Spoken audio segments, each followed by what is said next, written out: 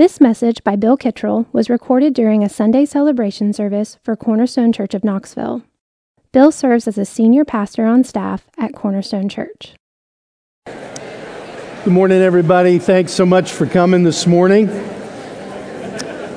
Please turn in your Bibles to 1 Corinthians chapter 12. 1 Corinthians 12. If you're here this morning, you don't have a copy of the Scriptures, if you'll raise your hands, we have some ushers that will bring you a free copy of the Bible you can take home with you today. And you can also turn to page 558 in this Bible to 1 Corinthians chapter 12 and follow along as we try to look closely at some verses here in Paul's letter to the Corinthians in chapters 12 through 14. So we're going to read some verses from chapter 12 and then skip over to chapter 14.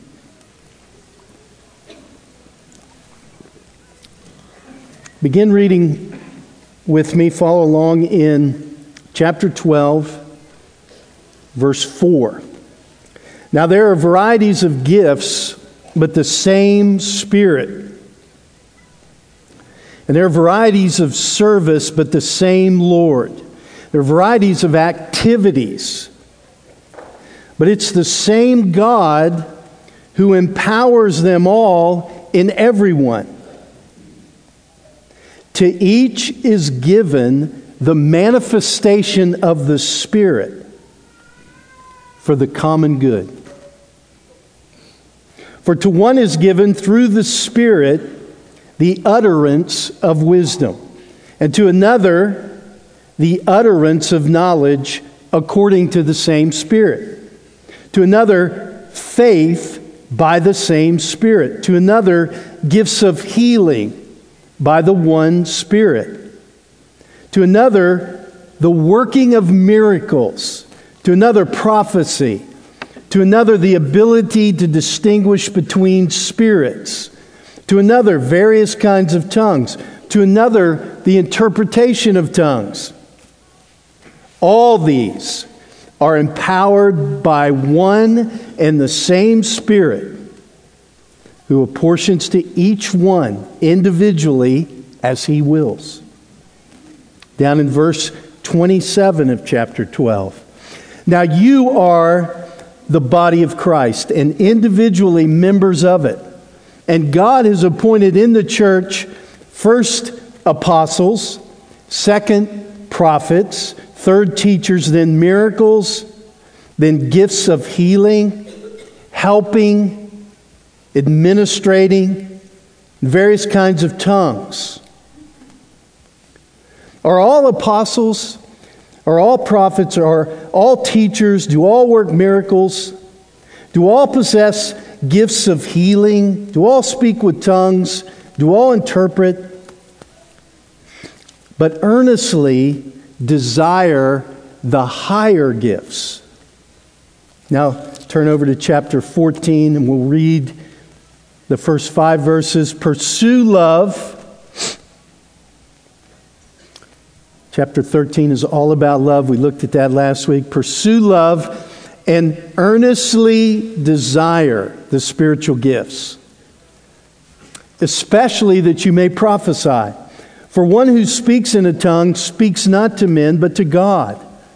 For no one understands him, but he utters mysteries in the Spirit. On the other hand, the one who prophesies speaks to people for their upbuilding and encouragement and consolation. The one who speaks in a tongue builds up himself. But the one who prophesies builds up the church. Now, I want you all to speak in tongues, but even more to prophesy. The one who prophesies is greater than the one who speaks in tongues, unless someone interprets, so that the church may be built up. This is God's holy, inerrant, infallible word.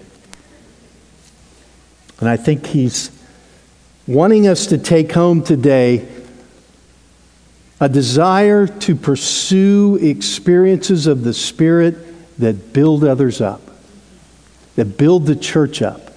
I think He wants to stir in us an eagerness for these experiences of the Spirit. We're eager to experience God. We want to enjoy an experience of the power of the truth through the Spirit.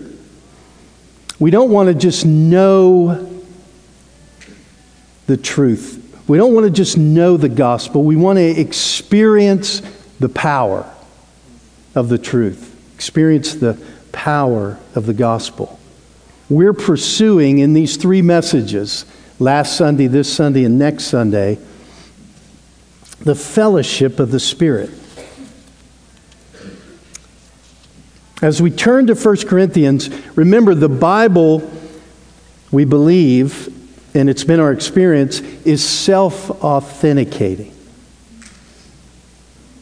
Because the Spirit is at work revealing this is God's Word.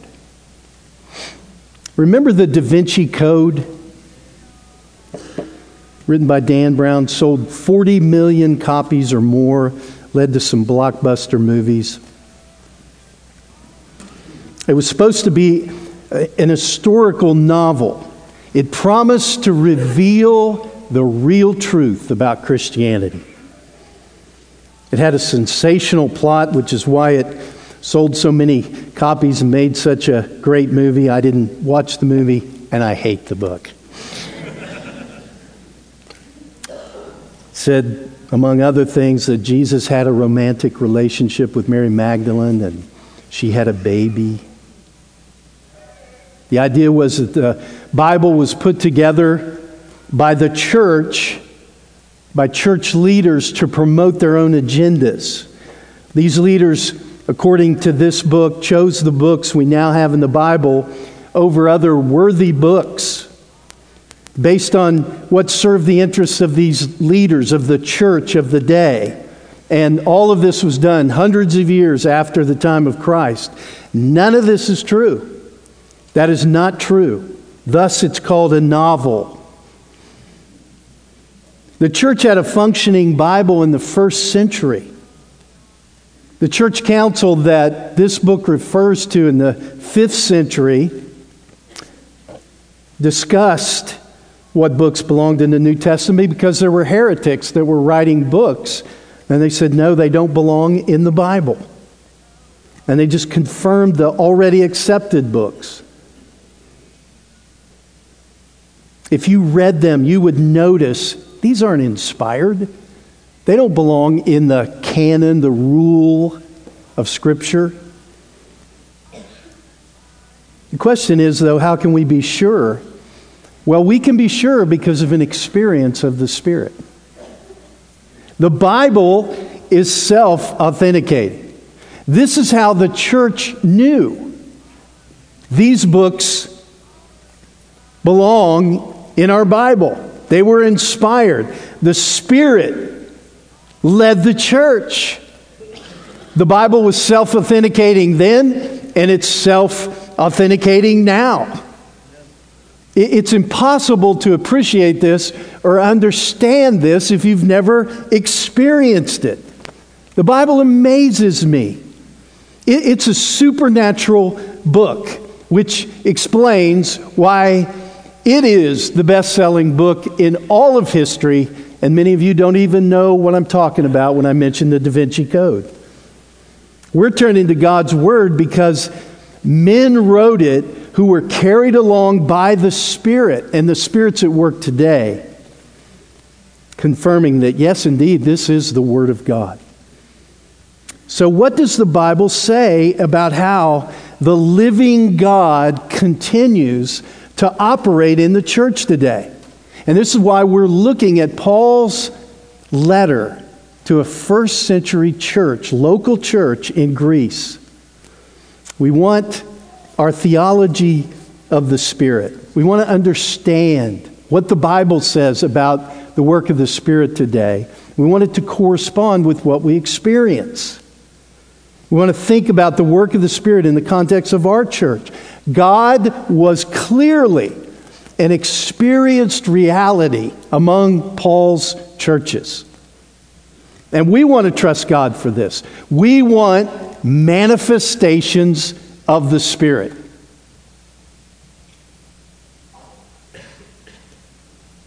It's amazing to me, this was not planned, that we just had a testimony about a miracle. Maybe we write that off. We shouldn't. It's an answer to prayer. When the church meets, the Spirit brings evidence God is present. And that's what we're after. So, if you look back in chapter 12, up in verse 1, Paul begins, we looked at this last week, saying, now concerning spiritual gifts. He was responding to a letter this church had written to him. They had questions about spiritual things, literally. Spiritual things, experiences inspired by the Spirit. They had questioned, who is spiritual? What reveals the work of the Spirit in a person's life, in a local church? And so Paul is responding to an issue in this local church, and he's instructing them about the work of the Spirit in a meeting, just like this meeting this morning. And here are three truths we can learn from 1 Corinthians 12 through 14 about experiencing the Spirit. Number one, your experience of the Spirit will be personal and unique. Your experience of the Spirit will be personal and unique. Beginning in verse 4. There are varieties of gifts, but the same Spirit. Verse 5. There are varieties of service, but the same Lord. There are varieties of activities, but it's the same God who empowers them all and everyone. Paul mentions varieties 3 times to point out that there are many spiritual expressions that result from the Spirit's work in our lives. He's emphasizing diversity.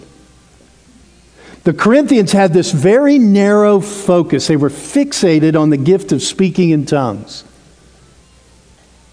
They were fixated on the supernatural. They didn't understand, they didn't discern properly the Spirit's work. And so Paul is just going overboard to say the Spirit does a broad work in the midst of a local church, in the midst of members. And he wants them to see that. We're celebrating Martin Luther King Jr. holiday this weekend. He was a civil rights leader, of course, who was a voice that pointed to the need for justice for people who are being oppressed in our nation. And he was killed in Tennessee by a white man. He was an African American. People of the flesh, and that's what Paul calls the Corinthians, they don't like people that are different from them. People of the flesh.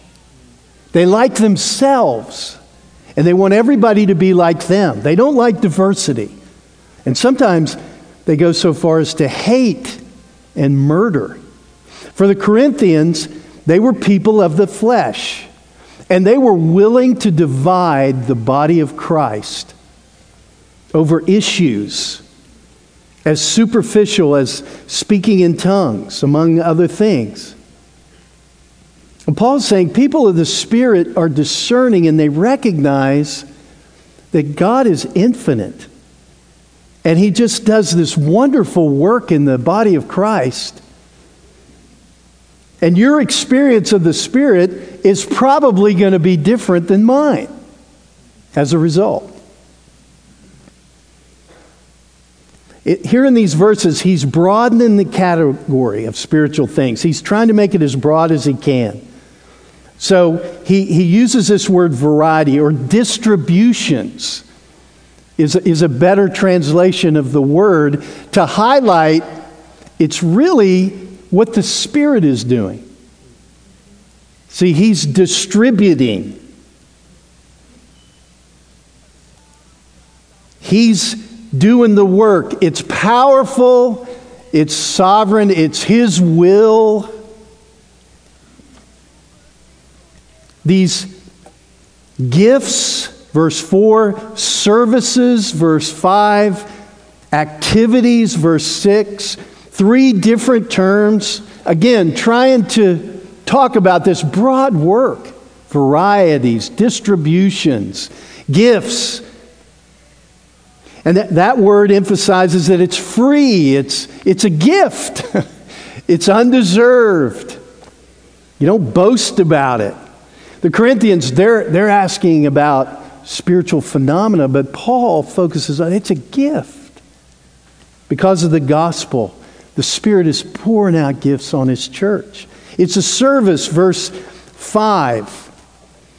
And he chooses a different word here to highlight that it's not just supernatural experiences, the ones the Corinthians are so enamored with, that are the work of the Spirit. It's normal acts of service and ministry in the church, like we just heard about, that took place in this community group, taking care of a family that needed help.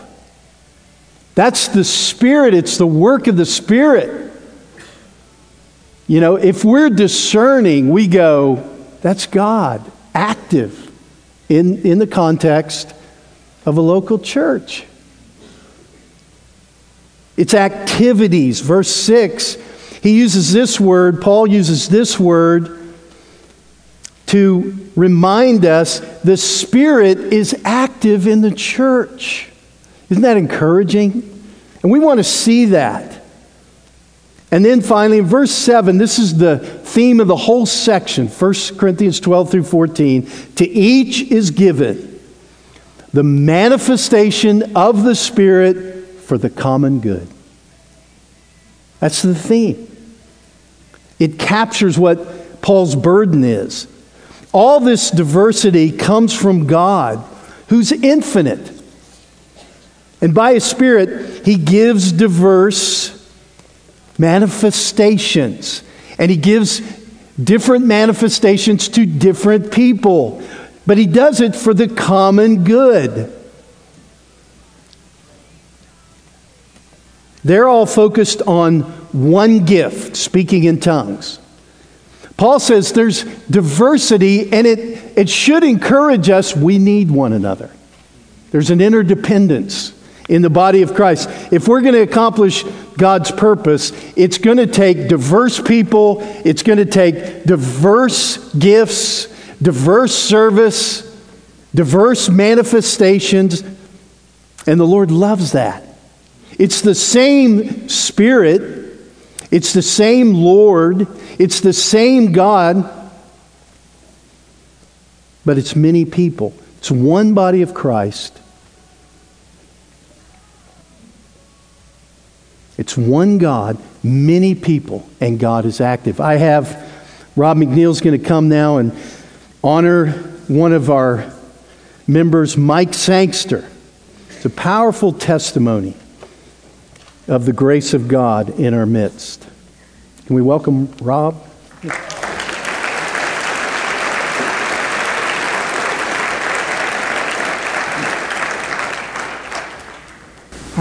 I'm grateful for the opportunity to share with you this morning how I see the Holy Spirit working through my friend Mike Sangster.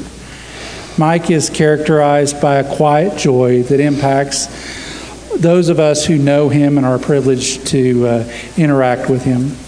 Mike has an amazing memory, and he uses it to bless others when he interacts with you, to remind you of a funny memory you had together, or to ask caring questions about your life.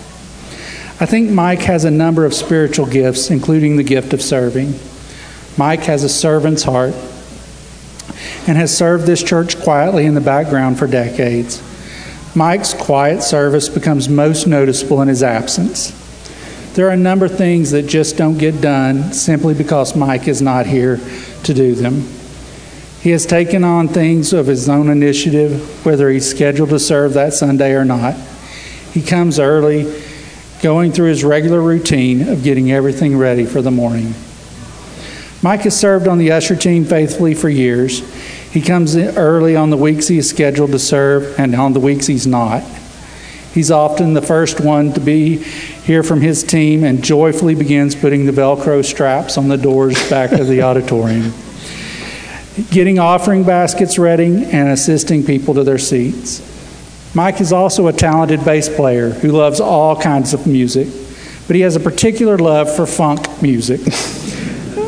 He served on the worship team for years, playing music that was definitely not written in his preferred musical style, but he did it with joy. Recently, he served at relays at times by playing with the worship team. I remember going to Advance for the first time with my older boys, and there was Mike playing the bass on the worship team for a bunch of middle and high school students. There are many other ways that he has served our church over the years, some of which I've probably forgotten, and some I probably never knew about. But I'm so thankful for Mike and his example of someone who serves both humbly and spirit-filled. Amen. Thanks, Rob. Thanks, brother. Excellent.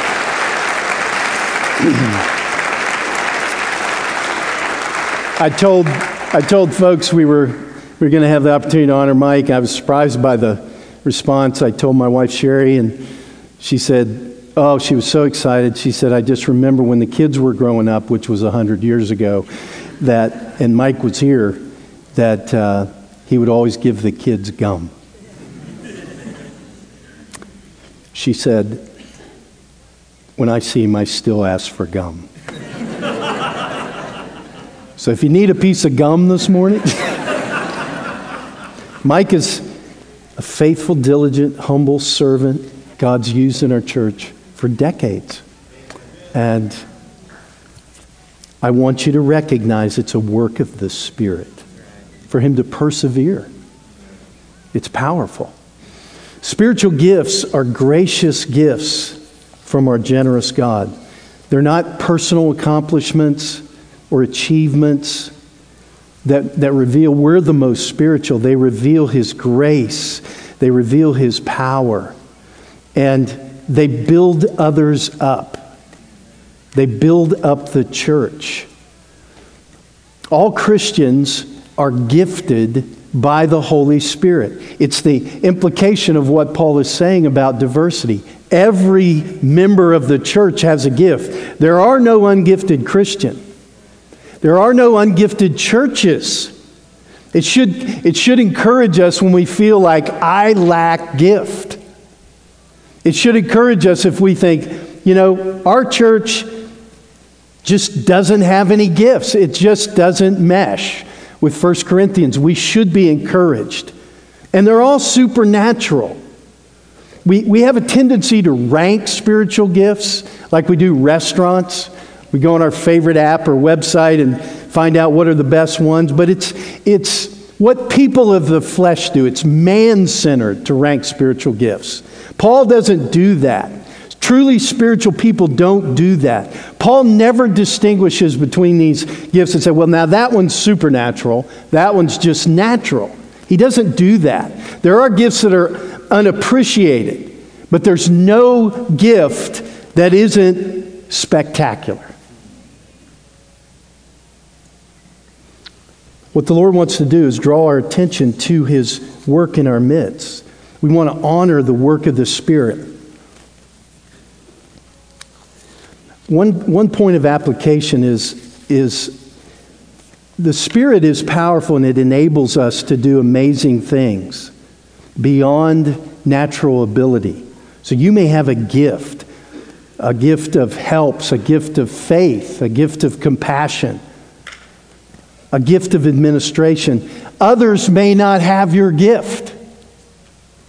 So guard your heart when they aren't as administrative as you, or they don't serve like you, or they don't have compassion like you. Be careful. Watch out for self-righteousness. Your gift of administration is a gift.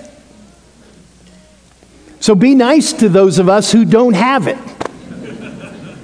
Remember, it's God's grace, and use it to build us up. Some may not be as compassionate as you. Be careful.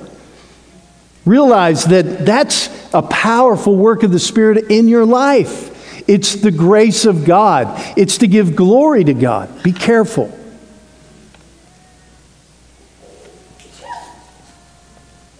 Look in chapter 14. Paul is talking about the gathered church in chapter 14. So if you look down in verse 18, he says, I thank God that I speak in tongues more than all of you. Nevertheless, in church, I'd rather speak 5 words with my mind. And then down in verse 23, if therefore the whole church comes together and all speak in tongues, and outsiders or unbelievers enter, will they not say that you're out of your minds? And in verse 26, what then, brothers, when you come together? He is talking about a meeting of the church. He is correcting the Corinthians because they are abusing the gift of speaking in tongues in their meetings. Their meetings are confusing people. Their meetings are doing more harm than good. In chapter 12, every list of the gifts, tongues is last.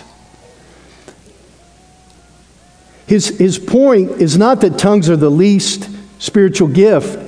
His point is tongues are the problem. Their passion for tongues is evidence they're misusing the gift because it's for the common good. Your experience of the Spirit is going to be personal and unique. Secondly, your experience of the Spirit is going to build others up. Again, in chapter 12, the theme is each is given the manifestation of the Spirit for the common good. This is why Paul says God gives the gifts. He's building other people up. And he's focused on these meetings of the church. He emphasizes 2 things. The Spirit's working in each life. There are no spiritual elite. And then they're for the common good. The reason for all the gifts is the building up of the community. The gifts are for the building up of other people and for the church. And so in chapter 12 and verses 8 through 11, he lists all these ways in which the power of the Spirit is manifested. And he is saying to this local church, and I think we're supposed to hear today, the Spirit is present, the Spirit is powerful, and here are some visible manifestations. He wants them to see diversity because they're so focused on one gift. His main point is that whatever gifts we pursue or experience, the goal is that the church would be built up, that others would be built up. His focus is on edification. So you see repeatedly in chapter 12, 7 times, he uses the word edification or upbuilding. In the first 5 verses of chapter 14 alone, he mentions 5 times what builds up. Building up others, building up the church. It's the purpose of the gift. So if you want to evaluate the gifts and their use, do they build others up? Do they build the church up? That's why he said in verse 1 in chapter 14, pursue love. Because building others up is how love expresses itself. In chapter 8 he said, love builds up, edifies. And so the proper use of the gift is going to build up other people. It's going to build up the church. And that's why in chapter 14, if you study it, you'll find that he's encouraging prophetic ministry in the context of a meeting. That's his point. A prophecy, it's a message that is proclaimed that is based on a divine revelation. It's more spontaneous than teaching or preaching. We often have people come to this microphone down here and share prophecies during our meeting. We try to follow Paul's instruction in these chapters. In the use of this gift, we try to judge prophecies. We try to control how many there are. We try to have it be orderly. We try to make sure the gift of prophecy builds people up. That it builds up the church. We're trying to follow Paul's instruction. If you look in chapter 14, verse 6, he says, "Now, brothers, if I come to you speaking in tongues," now remember, he's talking about a meeting of the church, "how will I benefit you unless I bring you some revelation or knowledge or prophecy or teaching?" So notice that he lists 4 gifts, besides speaking in tongues, that benefit other people: of revelation, knowledge, prophecy, teaching. Now, only gifts that can be understood by other people are going to build other people up. So through prophecy, a person can be encouraged. They can be comforted. So Kent shared this morning, and I'm sure there were some of you that were comforted by that prophetic kind of spontaneous word. Paul says prophecy has great potential. If you look down in 1 Corinthians 14, verse 24 and 5, he says, "If all prophesy and an unbeliever outsider enters, he's convicted by all, he's called to account by all. The secrets of his heart are disclosed, and so falling on his face, he will worship God and declare that God is really among you." It's edifying the body of Christ. It's edifying even unbelievers that are in the meeting. And that's what he means in chapter 12, the last verse, 31. "Earnestly desire the higher gifts."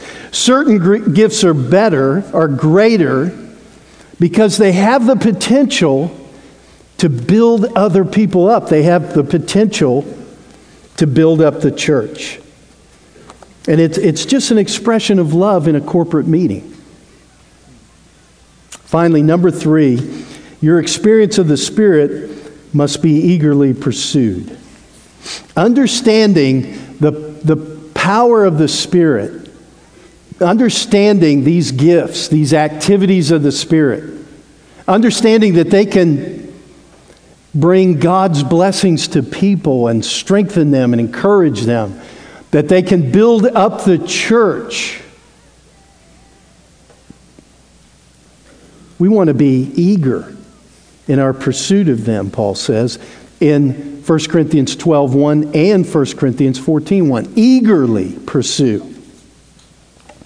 these gifts. Several years ago, I met a graduate student for lunch on campus to talk about his future. The restaurant we were meeting at happened to be shooting a commercial that day. So everyone in the restaurant was very aware there were cameras. You know, you're trying to look good and get on TV.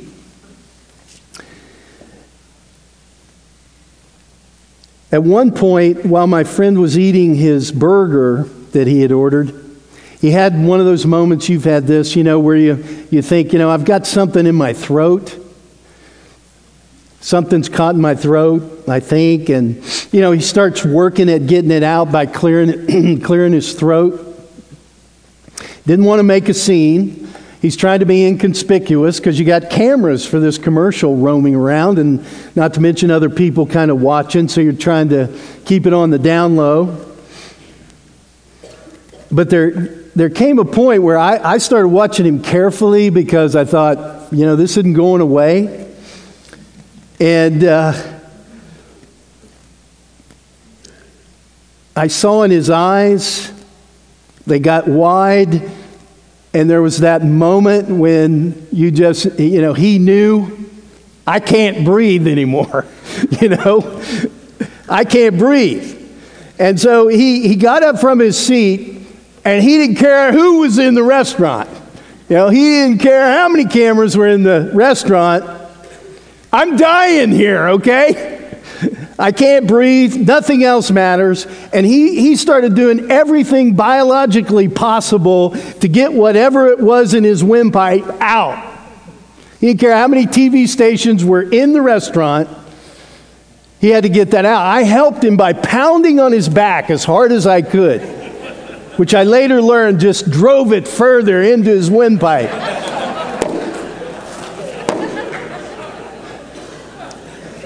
You see, now back in the old days, that's what we did. We killed our friends when they were choking. I didn't know about the Heimlich maneuver. I still don't. You don't want to eat with me. At this point, everybody in the restaurant knew what was going on. My friend was standing up, making lots of noise. And actually, when his air passage was finally cleared, the whole restaurant celebrated. There was a hand clap. This is what Paul means by eagerly desire the spiritual gifts.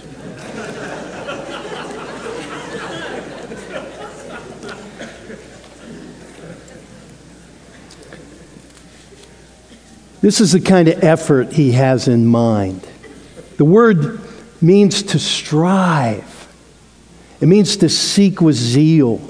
It means to be enthusiastic, devoted.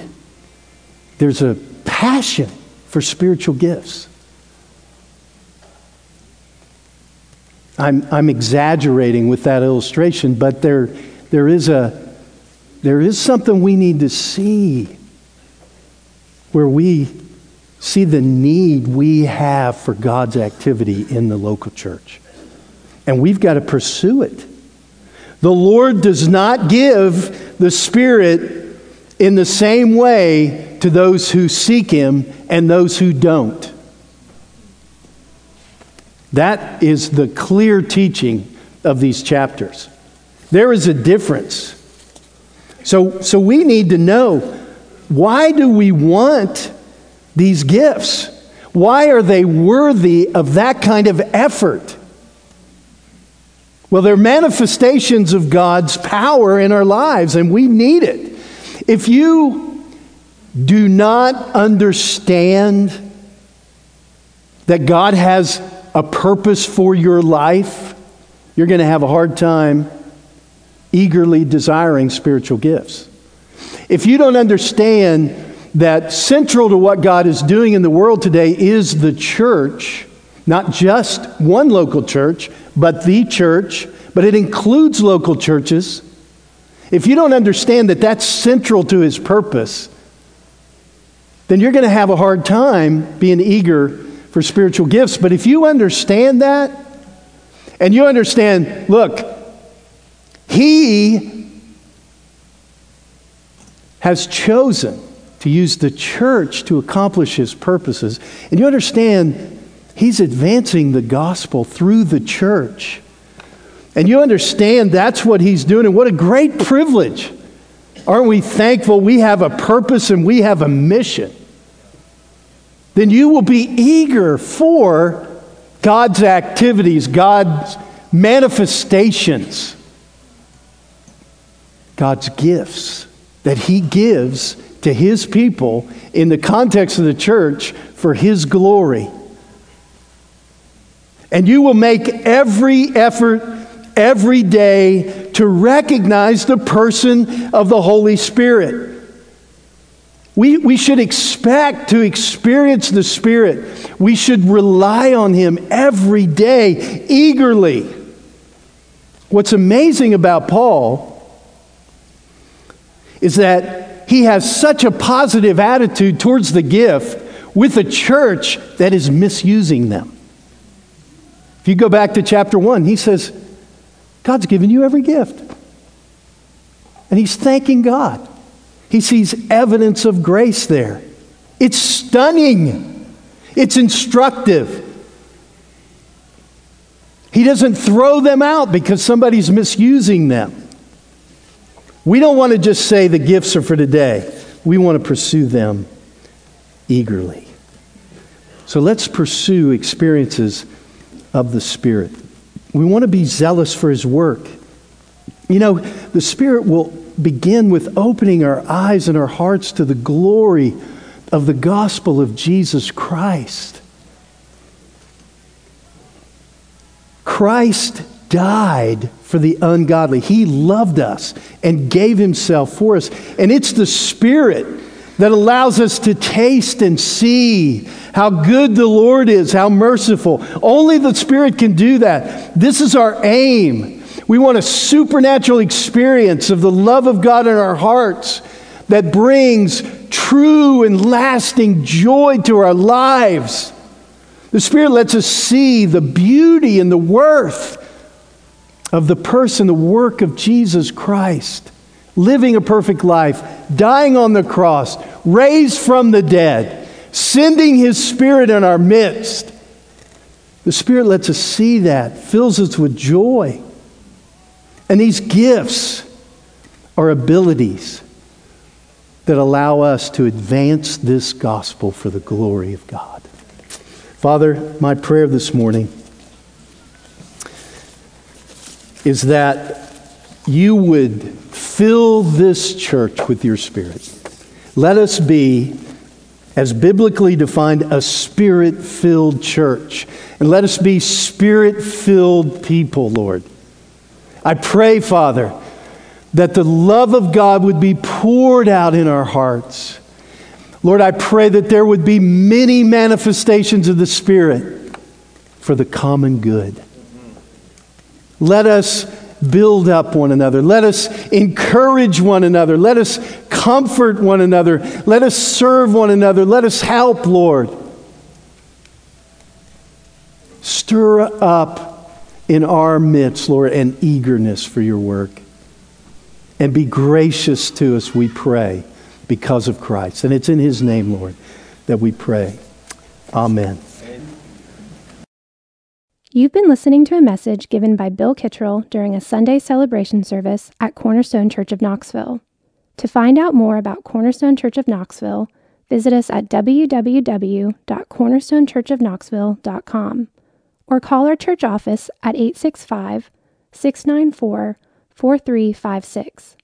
We'd love to have you join us in our mission to treasure, grow in, and proclaim the gospel of Jesus Christ.